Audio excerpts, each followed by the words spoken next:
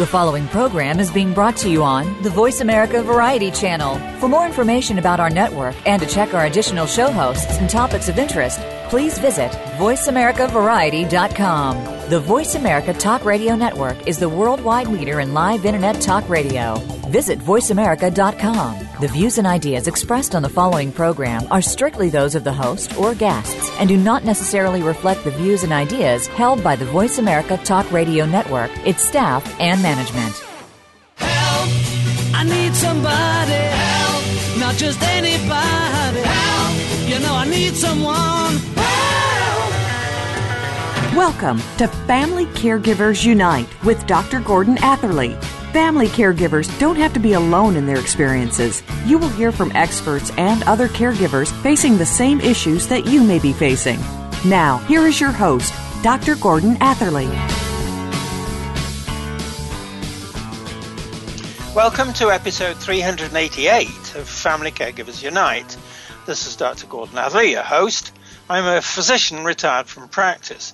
Our topic today is law and lore of autonomy and mental health disabilities. Now, law, just to explain the sounds, LAW is what is enforced by the federal and state courts in the US and in Canada by the provincial, territorial and federal courts. Law, that's LORE, includes legends and urban legends that we are encouraged to believe. Now, autonomy for persons as individuals means liberty to follow one's will, personal freedom, and is generally a good principle. But autonomy can create challenges, and just three examples. Challenge for family caregivers. Caring for individuals, that's family members, living with mental illness or brain damage. And the family caregivers have noticed something that alarms them, and it's an alert. And so they try to alert healthcare professionals to what may be warnings of very real problems and serious emergencies, such as dangerous behaviors on the part of their family members. Another challenge for families caring for loved ones, always with mental illness or brain damage, is because paternalism, that's the kind of word that isn't now considered very appropriate. Paternalism is acting in a way like that of a father towards his children. And so the word is kind of out of date, or if not actually forbidden, even though it may enable families in principle to protect their loved ones who are unable to make decisions in their own best interests. Challenges for law and medical practice arise in deciding when an individual with mental illness or brain damage is unable to make decisions in the individual's own best interests, all of which our topic, law and lore of autonomy and mental health disabilities, is so important for family caregivers and their family members. To discuss it, our guest is Marni Soupcoff. Marni is the Executive Director of the Canadian Constitution Foundation, a registered charity that defends the constitutional rights and freedoms of Canadians in the courts of law and public opinion. She's a fourth-generation Torontonian, but she spent 9 years in the US, where she graduated Phi Beta Kappa from the Johns Hopkins University in 1997 and received her law degree from Stanford University in 2000. Before moving back to Toronto, she worked as a lawyer with the Institute for Justice, where she litigated economic liberty and property rights cases. She then went on to spend over a decade as a national newspaper columnist and editor for the National Post and managing editor for blogs at the Huffington Post Canada magazine blog. Her writing currently appears in the National Post and Regulation magazine. She's also a frequent commentator on national news broadcasts for CTV News and the CBC. So welcome to the show, Marni. Oh, thanks very much. Great. Let's go. First question for you. Please tell us more about your work as a newspaper columnist and about any experience you have with family caregiving. Marni? Sure. Well, I was a newspaper columnist for, as you said, about a decade, and I tend to be interested in subjects where law or talk about what kind of rights and individual rights we have intersect with decisions that do impact family. And I think that once I had kids, my oldest is 8. I think that started, suddenly I was even much more interested in the way that all of these sorts of decisions and who makes them and how you balance a lot of these decision-making choices with actually respecting people's autonomy, including kids and parents. And all of that has, I would say, led me to be looking a little bit more at some of the issues that you're probably talking about on this show in both my newspaper columns and, of course, in my own life, as well as, I suppose my main role as a caregiver is to my 3 kids, but I also have parents who are getting older, and I'm an only kid, and I have found that over the last few years, my role has sort of started to change a little bit, not wholly, certainly, as some people's is, but I feel like I'm becoming a little bit slightly more of a caregiver in that respect as well. Right. Now, please tell us more about your work as Executive Director of the Canadian Constitution Foundation. Marni? Sure. Well, the Canadian Constitution Foundation, thanks for the great description. As executive director, my role is to make sure, first of all, that people understand what we do, which, as you said, is to protect the constitutional rights of Canadians. But also it is to educate people as well and to actually get into court and litigate based on those rights. So as executive director, I do spend a lot of time thinking about autonomy and whether the government is getting in the way. And I think you probably first contacted me on an issue where we were talking about similar things, because of course when you're talking about rights and you're talking about individual rights, you are basically usually assuming a certain degree of competency and an ability to make decisions rationally for yourself. And sometimes that ability can be compromised or might not be at its height, or just might be sort of absent temporarily or longer, depending on what's going on medically, what might be going on as far as mental illness, and what might be going on as far as brain damage. So, for us, usually we focus very heavily on the autonomy side of things, and that's kind of our role out there. But we are quite aware that it is a balance, and it's not always an easy question. Right. Now, I want you to tell us, please, more about your work as a lawyer with the Institute for Justice. But one just quick question about it. As I understand it, the Institute for Justice is in the US and not Canada. Is that right? Yeah, that's correct. The Institute for Justice is based in Washington, D.C., but they do have state chapters all throughout the U.S. And yeah, in some ways, their mandate or their mission is quite similar to the Canadian Constitution Foundation's, but they are much, much bigger than we are, which is, I suppose, typical of the U.S. version of Canadian stuff. But it's a great organization, and in many ways, I view my time there as a really good training ground for the work that I'm doing now in Canada. We're certainly different countries with different issues, different laws, but ultimately the goal at both organizations really was to make sure that if individuals weren't being given the chance to be in control of their own destinies, to be able to actually live freely and earn an honest living, things that we generally take for granted, but if government was getting in the way, then our role both at IJ in the US and at the CCF here in Canada is to try and step in and help. Now, tell us a little bit more about what you mean when you talk about the government getting in the way. Please explain. Sure. Well, there are certainly different ways in which government can get in the way. I can tell you that one example might be, here in Canada at the CCF, one of the cases that we're currently working on is we're representing a retired steel worker in New Brunswick who, like many New Brunswickers, drove to Quebec to buy several cases of beer and some spirits to take back home because alcohol prices are about half what they are in New Brunswick and Quebec. So many New Brunswickers cross the border, but there's a very antiquated law in New Brunswick that also just happens to be very valuable for New Brunswick's treasury. And it's sort of a protectionist law that says you can't bring over more than one bottle of wine or spirits from another province and take it back into New Brunswick. So that's one case where we're representing this gentleman, Gerard Como, who really was hurting nobody and went and made a legal purchase in one province and then, was legally entitled to drink the alcohol at home in his other, but was pulled over by the RCMP and charged. And we are now challenging the constitutionality of New Brunswick's law that prevents you from actually bringing liquor from one province to another. And it's really more, in that case, it's sort of more about the other. It's not only about that particular instance, but it's also just about the constitutionality of actually government stepping in and deciding that you can't actually trade freely between provinces. Right.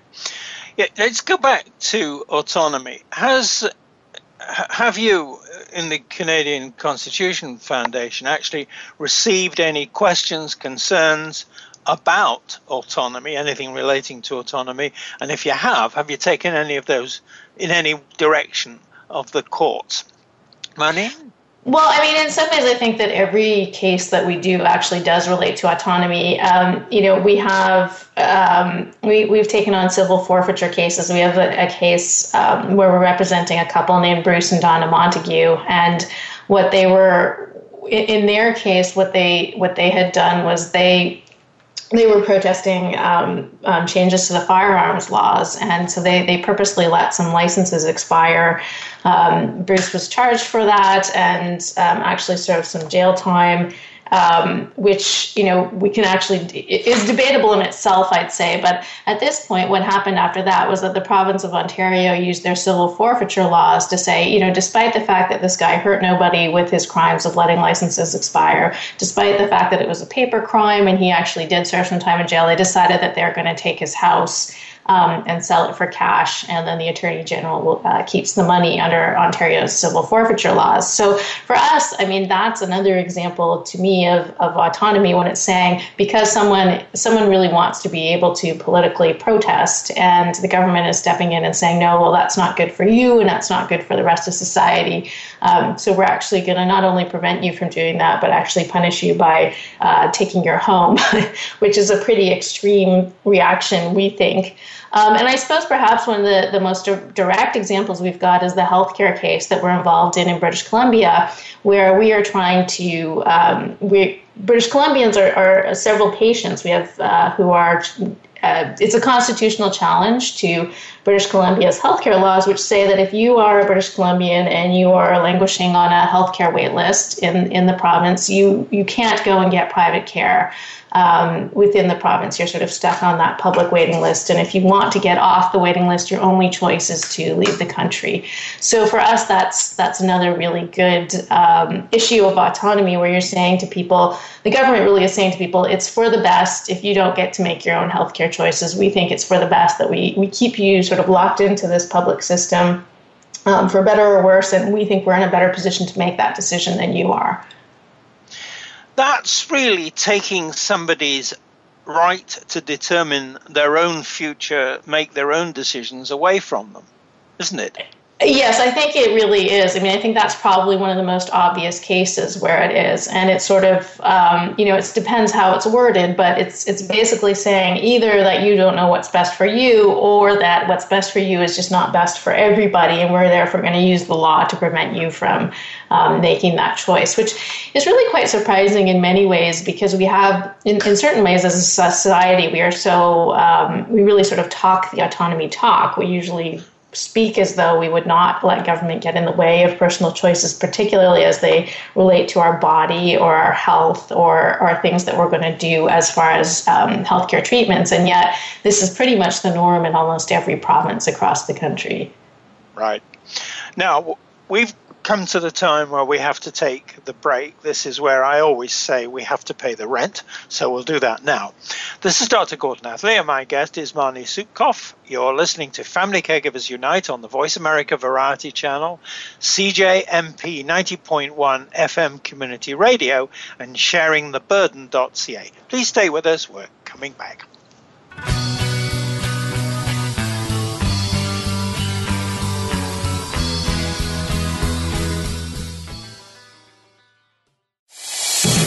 American Heroes Network is a program for and about our American veteran heroes and their families. Join host Gary Ray as he shows what is being done to help our veterans and showcase the companies and organizations that are helping our veterans and their families rebuild their lives. Listen for American Heroes Network, live and powered by the Voice America Variety Channel, every Tuesday at 11 a.m. Eastern Time, 8 a.m. Pacific Time. Adoption changes a family forever, for the adopters as well as the adoptees. There are many adjustments that need to be made, from lifestyle to financial, and the personal rewards are unlimited. Listen every week for Your Adoption Coach with Kelly Ellison. We will examine in detail such topics as international and domestic adoption. We will talk with adoption professionals and hear stories about real families adopting. If you've been thinking about adoption or recently began the process, you'll want to tune in to be inspired every Saturday at 3 p.m. Eastern Time, noon Pacific, on Voice America Variety. Want to help make our world a better place, but not sure where to start? Tune into Better Worldians Radio with the creators of the social game on Facebook called A Better World. Join hosts Ray, Mary Sue, and Gregory Hansel, who will inspire you to make a big difference in small ways. They'll speak to experts, authors, volunteers, and everyday people who are changing the world daily. Better Worldians Radio is heard live every Thursday at 11 a.m. Eastern Time, 8 a.m. Pacific Time on Voice America Variety.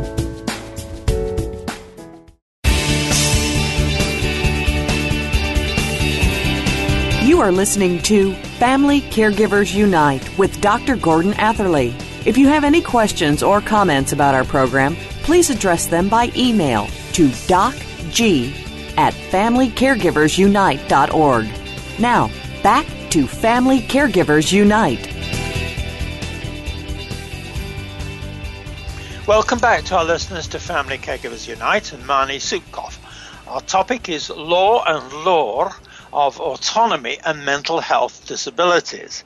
Marni, please, now let's talk about autonomy and the challenges it creates for families and family caregivers caring for family members with mental illness or brain damage. Now, we've already mentioned some of them in outline, and we've discussed a little bit about the general principles, but now we go into a bit more detail. So first question for you, Marni, is this. What is autonomy actually as it relates to mental illness or brain damage, and what do you see as its law, that is L-O-R-E? Marni? Well, yeah, I mean, it's a really interesting question, and in some ways when I hear it, I almost think I feel like we should be asking a philosopher, not necessarily a lawyer / journalist. But I suppose, when you talk about the autonomy in the context of mental health or brain damage, you still are talking about autonomy in the same way that you would in any other context, which is, really assuming that you want to allow an individual to the greatest extent possible to be making their own choices, not to be sort of, as you've mentioned the word paternalism, I was thinking of the word patronized, or you don't want to take over decision-making for someone, an adult, someone who can make their own decisions, even if someone is making what you feel are sort of bad or not the best decisions. It's very dangerous, I think, to get into the habit or the realm, or certainly the legal realm of allowing others to step in and prevent someone from making their own choices and determining their own lives. But of course, it becomes much more complicated when you bring in mental illness or brain damage, because you could have a situation where somebody really is making choices that are not only sort of potentially not the best ones, not ones everyone would agree with, but could actually really be placing themselves in sort of imminent danger of real physical harm. And I think that's that's the challenge, right? Drawing that line between, where are you actually going to step in legally? At what point does something go from just being a bad choice to being a situation where somebody just is not competent to make decisions for themselves? Who gets to decide that?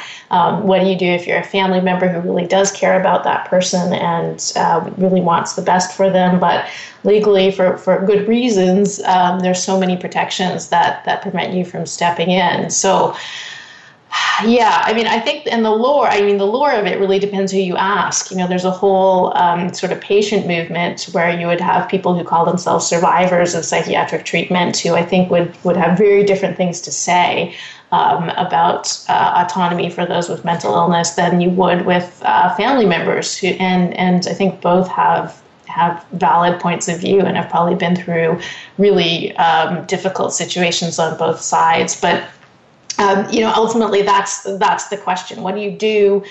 How are you going to determine what autonomy means if you have someone where there really are legitimate questions about whether they're competent and whether they're actually going to cause really great harm to themselves if left to their own devices? Right. Now, this is a follow-on question, but it's this. What do you see as the most challenging of the challenges created by autonomy for families of individuals with mental illness or brain damage? And what I'm thinking of there is not only the individuals making decisions that are not in their own best interest, but making decisions which could actually be harmful, even lethal in some circumstances, for other people. So what are the challenges for the families in those kinds of circumstances where they're worried that there may be a danger signal? Marni? Right. Well, yeah, no, that's a very good point that, yeah, you're right. So there's this whole other realm that you're right, I wasn't even thinking about, but is very relevant, where you're not just talking about someone harming themselves, you're talking about someone harming other people, maybe many other people, maybe strangers, maybe someone else. But regardless, the challenges I think for family are that it's very difficult. It's difficult to intervene. You have a challenge if you have a family member who is seeing a psychiatrist or a doctor. I mean, there's a really strong and useful privilege between a patient and a doctor that says that what passes between them isn't shared with others and isn't shared with family members. And there, as I said, good reasons for that. But it can be very difficult if you are then a family member who wants to sort of put up a red flag and say get somebody to listen and say, I think something bad could actually be happening. You sometimes run into doctors who are not comfortable listening. And I think that's unfortunate and not necessarily inevitable, because really, as I understand it anyway, a doctor's responsibility is not to share information with family members, but it doesn't prevent a doctor from listening to a family member. And yet I have heard certainly many personal tales where family members have gone to physicians and tried to raise the alarm and have just not had physicians who are just not comfortable even listening.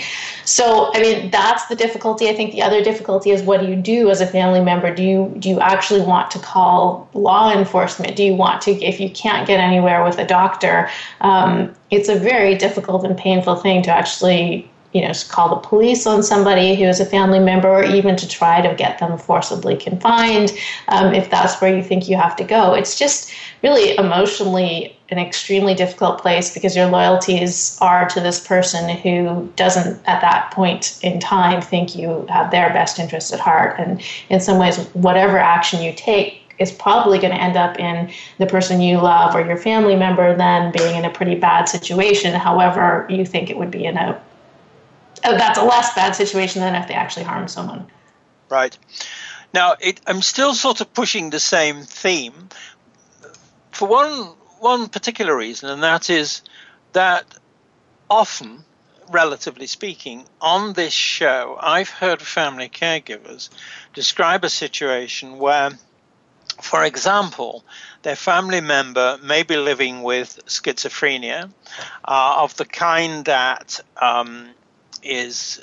produces these psychotic episodes, which is where basically the voices in the head of the individual take over, and start telling the individual with the condition what to do, so that the brain is taken over by the pathology, if that's a helpful way of describing it. Now, under those circumstances, then family caregivers may be seeing signs that it's the voices talking rather than the real thoughts of the individual. And then I've heard family caregivers say, I really tried to get to whatever it is, the healthcare professional, the psychiatrist, the psychologist. It's not, and this is where one of them was very, very harsh. She said, it's not that I want to hear what they have to say, it's I want them to listen to me. Now, those are strong words, but what they reflect is what you've just been talking about, which is the very challenging situation where you are afraid as a family caregiver of what could happen, not because you're afraid, not because of a broad feeling that's there in your mind all the time. It's because of what you're seeing in your family member. Now, I'm sorry for the lecture, but now the question. What about the challenges for family caregivers in situations like that? Marni? Yeah, no, you're right, and it's a huge challenge, and it's extremely frustrating, because if you're in that situation, you can sort of, you can see it happening, and you know that there's not going to be a good outcome if anything is not done, if there isn't some kind of intervention. But your options are very limited. I suppose all I can say is that I think that it is problematic. I guess you've probably heard far more stories than I have, but the fewer stories that I have heard yet still really echo what you're saying, which is that people are not trying to ask for information from doctors and psychiatrists and psychologists, which really is privilege. They really are just saying, please listen to me so I can tell you what I am seeing. And I think, some psychiatrists and psychologists are quite willing and will take that as an objective sign from, outside of what's happening. And I guess the important thing I think to emphasize is that is not in any way a betrayal of their patient. And the fact that there aren't more psychiatrists and psychologists who are willing to listen as opposed to divulge information they can't divulge, maybe it's possible it shows a lack of understanding of what their actual sort of moral and professional responsibilities are. And I don't know. Perhaps it's just a reticence to get involved with anyone outside, to have a more messy situation. I don't know what the motivation is, but I think that if it were possible for that to be possibly, perhaps clarified for healthcare, those in the healthcare realm, it might actually be a good thing. And family members, they are going to be those who notice things first. I mean, they're going to be the ones who are actually reporting what they see from the outside. And if the family member has gone through this before, they probably will recognize the signs. And certainly the person who's going through it, that's the entire point. They don't recognize it. That's part of the illness. So what can I say? It is a challenge, and the best hope that I can see is if we could make that distinction a little bit more thoroughly emphasized for health caregivers, that there really is nothing wrong with listening, and that you're not actually doing anything wrong or betraying anybody if you are listening to a family caregiver. If I could just quickly comment back, and what you just said is that profoundly important, if I may say so, Marni, and that is that you're not in fact betraying your family member by saying, I want to warn of what could be warning signs of something very worrying. That, in effect, isn't, what can we say, destroying the family member's privacy of their personal health information. What it's doing is reacting to what seems to be a serious emergency. Now, first of all, very quickly, have I got you right? And secondly, if I have, I hope we can find a way to press that message forward. But have I got you right? Well, I think I was talking more about the doctors themselves and saying that it's not a betrayal. The doctor is not betraying the patient by listening to a family member. But I think you're absolutely, I don't disagree at all with what you said. I wasn't sort of hitting that point, but I absolutely agree as well on the other side that I don't think it's a betrayal. Because you are worried about what might happen to your family member, I don't think it is in any way a betrayal for you to approach a healthcare provider and say, I'm worried, this is what I'm seeing. You aren't a professional, that's fine. It's not your job to judge it. You're just reporting objectively what you're taking a look at, and you're doing it out of concern for the person that you love, and actually to try and prevent something worse happening, and perhaps even to sort of head things off before they get to a much worse situation. So yes, I think that both sides, both doctor and family member, should, in that situation, neither one should feel at all that they are betraying the patient, even if that patient might at that moment in time sort of see it as a betrayal, which I think speaks more to their inability to see beyond what's going on with them right then. Right. Now, once more, it's the tyranny of time. We have to take the break, so we'll do that now. This is Dr. Gordon Atherley, and my guest is Marni Soupcoff. You're listening to Family Caregivers Unite on the Voice America Variety Channel, CJMP 90.1 FM Community Radio, and sharingtheburden.ca. Please stay with us. We're coming back.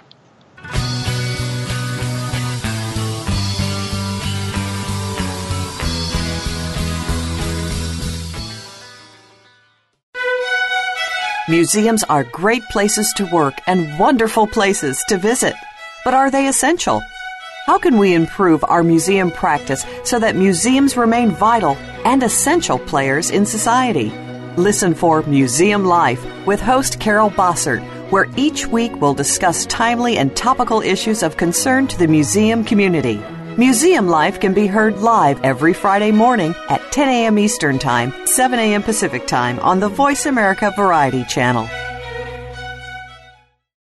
Do you need directions to solid financial future? If so, the Money Answer Show with Jordan Goodman will provide you with a roadmap to making smart money decisions in every area of your personal finances. Join Jordan every Monday at 12 p.m. Pacific Standard Time, 3 p.m. Eastern for the Money Answer Show on the Voice America Business Channel. Learn how and where to get the best deals on mortgages, cars, and insurance. Find out the best ways to save for college and retirement, get out of debt, improve your credit rating, and save on your taxes. The Money Answer Show with Jordan Goodman will provide you with great tips on investment opportunities in real estate, stocks, annuities, and other investment vehicles. That's the Money Answer Show with Jordan Goodman on the Voice America Business Channel every Monday at 12 p.m. Pacific Standard Time.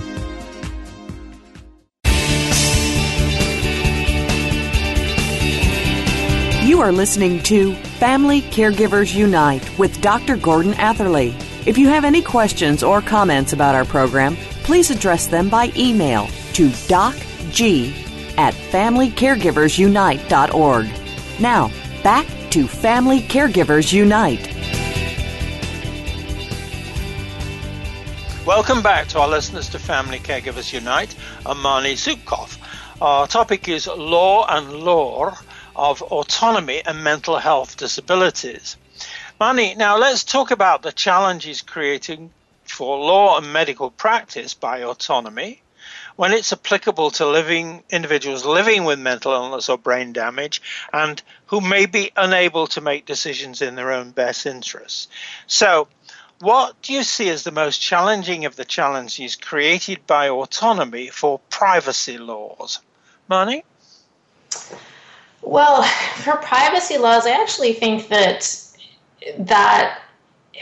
I think the privacy aspect is really important and in some ways difficult, because we talk a lot about it's now almost a cliche to talk about the stigma of mental illness, and we're trying to be much more open, and people are sort of coming out and saying that celebrities who have dealt with mental illness. And yet, I do think that it's quite understandable and important that people with mental illness, or people in general, would not want the details of their illness to be made public. And I don't think that's only, sometimes that's criticized as saying it's contributing to stigma, but I think it's actually a very natural and healthy instinct, which is, you don't necessarily want your personal health records out there in any sense, but it's different with mental illness, I think, because I think there is an expectation realistically that you might be your decisions and your work and everything that you do might be questioned far more than it would otherwise, even in cases where you actually are,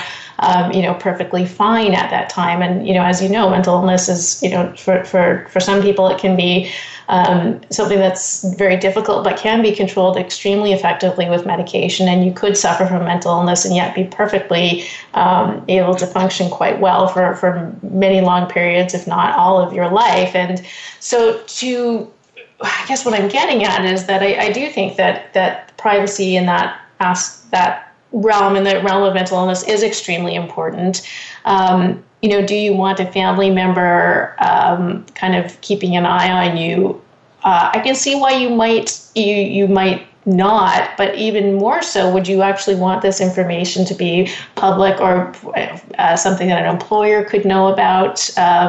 It's tough. Sometimes an employer might have to know if you're going to talk about if you need to take a medical leave, but otherwise, if not, then there are some pretty good reasons for not wanting to make that public. And yet, these are things that could impact your job performance, and you actually could run into a situation where you really are going to have to let people know. Otherwise, they're not going to be able to actually do the best thing for you and sort of help you from keeping out of trouble. Right. Now, Marni, I'm still pressing sort of the same sort of theme, but with sort of variations around it. So next question is, what do you see as the most challenging of the challenges created by autonomy for laws focused on rights, social justice, and freedoms? In other words, the laws that you are interested in your, what I'll call, main role. Marni? Sure. Well, I think generally what I see as the biggest challenge is situations where you have government, which I do think is a more challenging proposition than simply, say, a family member who's sort of trying to intervene. When you actually have a government law or regulation that is putting forward a blanket solution for everybody. And I do see that in the realm of making choices about healthcare. I think it's a particularly difficult question when you want to talk about medication. If you used the example before of somebody with schizophrenia, and you do see examples of people who, if they are on their medication, really seem to do quite well, and if they're off their medication, really do seem to do quite poorly in really dramatic fashion, and you can see the pattern, and even that patient can see the pattern, and yet if they don't want to stay on the medication for whatever reason, because of the side effects or whatever that choice is, that I think is the most difficult, challenging situation, because to force somebody to stay on medication that they don't want to take, I think really is a violation of autonomy. There's no getting around that. And it really is ultimately the state intervening, because it's saying otherwise we're going to confine you against your will. And yet I do understand why that happens. And it is really heartbreaking to see somebody who's doing well and probably could be okay if they would stay on their meds, and that they just don't seem to be able to do it on their own. So I guess I should be grateful that you didn't ask me for a solution. But as far as the most difficult question, I think for me, that's where it comes down to when you are looking at these sort of these treatment orders or situations where it really does seem fairly straightforward that someone could be okay on medication. And yet you can't discount the fact that the medication poses all kinds of challenges for that person. And it is their body, and they're the ones who have to live in it. Right. Let me amplify the difficulty. There are circumstances in which an individual with schizophrenia, for example, is prescribed medications which make the individual feel better. They work. Problem then can arise when the individual feels that the medication is no longer required. That's part one of the problem. And part two of the problem is that they then turn over to street drugs and develop addictions because they for whatever reason, prefer the street drugs to the medications. Now, I'm not asking you for a solution. How do you see that challenge in the bigger picture? Marni?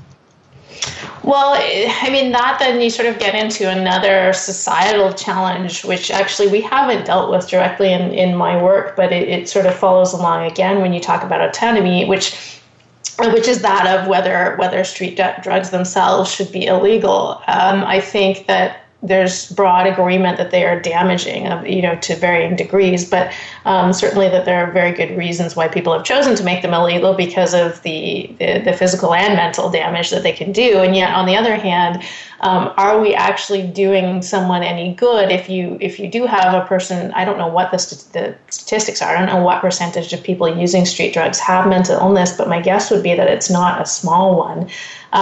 People who self-medicate. And are we doing them any favors or society any favors by then making it a criminal offense that could land them in jail if they are caught? I don't think that's contributing at all to their treatment.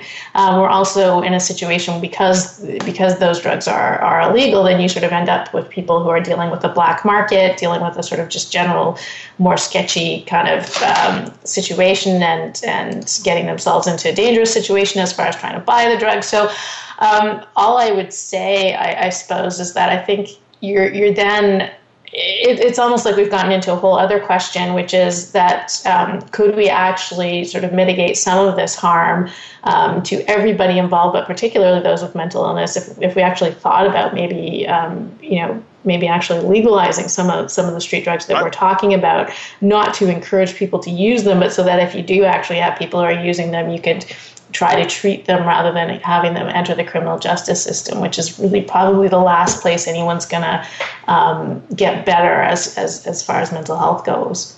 Right. Last one in this segment is, what do you see as the most challenging of the challenges created by autonomy for medical practice?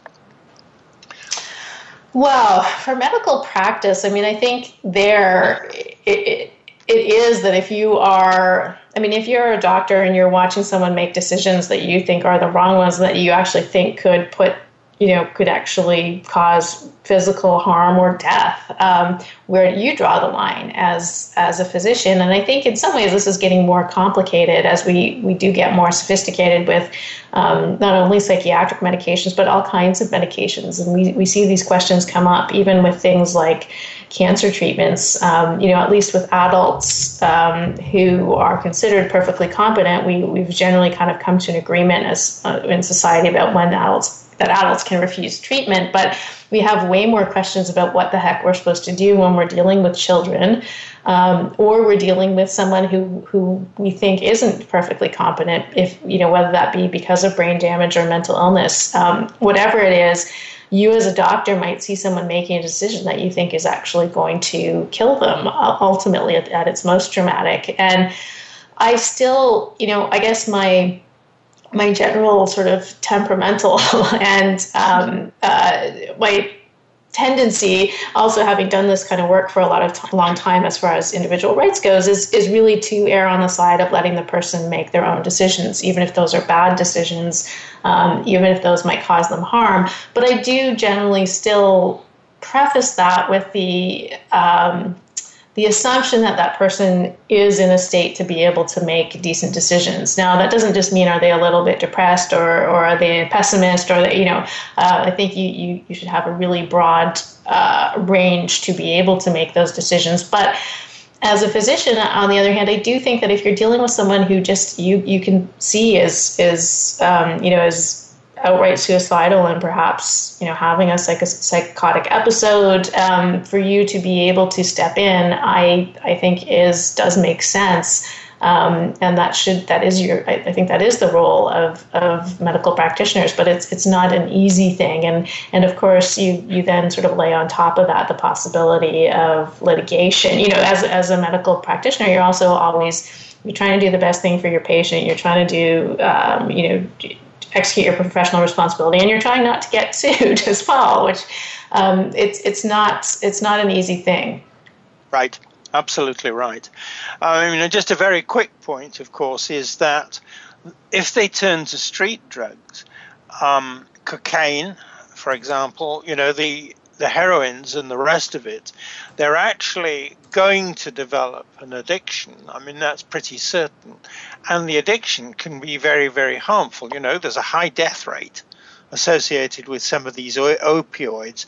And so the question, and I don't have an answer to this, I'm not going to ask it you, but the question is, what constitutes care under those kind of circumstances? What should the doctors do when they perceive a situation such as that? Because in certain ways it's impossible. But on the other hand, it isn't right necessarily to let people drift into the hell of an addiction to cocaine when they're not able at times or permanently to make the decisions in their own best interest or to recognize decisions that might bring harm to others. But that's just a summary of the challenge, Marni. It's not me knowing what the answer is. Now, at that point, we're going to take the break again. This is Dr. Gordon Atherley, and my guest is Marni Soupcoff. You're listening to Family Caregivers Unite on the Voice America Variety Channel, CJMP 90.1 FM Community Radio, and sharingtheburden.ca. Please stay with us. We're coming back.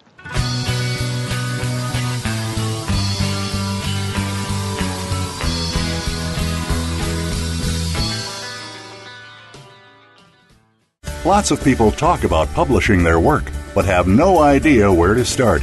If you are one of these aspiring authors or know somebody who is, don't miss Publishing Today Radio with Athena Dean Holtz.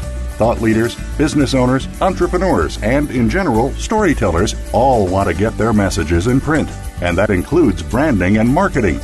Athena and her guests are here to answer your publishing questions and more. Tune in every Saturday at 10 a.m. Pacific Time, 1 p.m. Eastern Time on the Voice America Variety Channel. Ready to chat about your favorite soap operas? The daytime discussion is here with Dan J. Kroll and Soap Central Live. For the past 15 years, Dan has been dishing and discussing on SoapCentral.com. And now he's taking the talk to the airwaves of the Voice America Variety Channel. You'll go behind the scenes with the biggest stars of daytime, along with guest commentary from the Soap Central columnists. And we'll take your questions and comments during our live show, Soap Central Live, every Friday at 6 p.m. Eastern Time, 3 p.m. Pacific on Voice America Variety. You are listening to Family Caregivers Unite with Dr. Gordon Atherley. If you have any questions or comments about our program, please address them by email to docg@familycaregiversunite.org. Now, back to Family Caregivers Unite. Welcome back to our listeners to Family Caregivers Unite and Marni Soupcoff. Our topic is law and lore of autonomy and mental health disabilities. So, Marni, what more would you like to do, through your organization to advance understanding of autonomy's implications on the part of professions of law and medicine? In other words, what would you like them to better understand? Marni? I think, that's a great question. I think that my dream would be for them to better understand that they are not necessarily in conflict with each other as far as law and medicine go, because so often that's how they meet. When we are talking about autonomy and full disclosure, that's what I do a lot of the time too. Is my organization litigates and we're in court, but it's not necessarily the only way that it has to happen. And we've talked a little bit about what I think might be one of the keys, which is that if doctors are sort of more aware of what would put them at risk legally and what wouldn't, and what they are allowed to do, they do have more openness than they might think to do things like listen to family members, and that there are ways to. It's not an easy thing, as we also have established over this conversation, but There are ways that you can try to help a person without completely sacrificing their autonomy. There are ways that you can sort of offer options that don't necessarily involve completely taking away somebody's ability to make decisions. And then the brutal reality that I think we all have to recognize, and people like myself too, who are generally dealing with trying to sort of make sure that people's autonomy is not sacrificed. I think we've got to realize that there probably are points at which things are just so bad and somebody is so out of touch with reality that we are going to have to sacrifice some autonomy. And I think we have to be honest about that and just make sure that we're drawing the lines at a reasonable place. Right. Now, I'm going to use the word education. I think that is a word I would use rather than advanced understanding, because I'm wondering what you would like to see done by way of education for family caregivers regarding the question of autonomy and its implications. Marni, just very quickly, because time's running out on us. Yeah, well, I guess for family caregivers, maybe the best place to start is from the other side, and just knowing actually what it might be like for somebody if there are cases where people have mental illness and are actually able to make decisions and are not currently, in an episode where they can't. And there are those very rare but unfortunate cases where people do try to take away their ability to make decisions. And you can imagine how difficult and incredibly frustrating that is as well. And so really for the family caregivers as well as for everyone else, part of this is just about learning to understand why those blockades are there that feel like they're just there to they're getting in the way of the family caregiver doing something useful and helpful and loving for their family member, but knowing why they're there would help. Right, great. Now, very last question. What's your message for family caregivers who, because they lack the power of substitute decision maker, encounter difficulties getting their alerts listened to by the medical profession? What's your message for them? Just quickly. Marni? Well, I mean, my message for them, it's not a legal one particularly, it's just a human one, which is just that don't give up and keep making noise. And, doctors don't have to tell them anything, but they can listen. And you don't have to be a substitute decision maker to be able to actually give information. So just keep trying and keep being loud. Yeah, brilliant, yes. Now, unfortunately, we've come to the end of this very important episode, Marni. Thank you very much for sharing everything with us, your insights, your opinions, and all success to you in your important work. And I hope that your organization will perhaps take a lead in some of the things that you've been mentioning. Now, I want to say thank you to our listeners. Now, I also want to mention that with Family Caregivers Unite, we're starting a new research project called eQualitative Research, which this episode is part of. The idea is to find out what you, our listeners, think about important topics, such as the one we've just been listening to, and for you to share with us your experiences of healthcare. So please email me, listeners, to hear more or to get involved. And also, if you'd like to be a guest on my show, here's how to connect with me. Please email me at docg, D-O-C-G, at familycaregiversunite, all one word, .org. Now, our next episode will be Trauma, Mental Health and Addictions, a Lifelong Healing Journey. Please join us, same time, same spot on the internet. Talk to you then. Thank you again for joining us this week for Family Caregivers Unite with your host, Dr. Gordon Atherley. Please tune in again next Tuesday at 10 a.m. Pacific Time, 1 p.m. Eastern Time on the Voice America Variety Channel.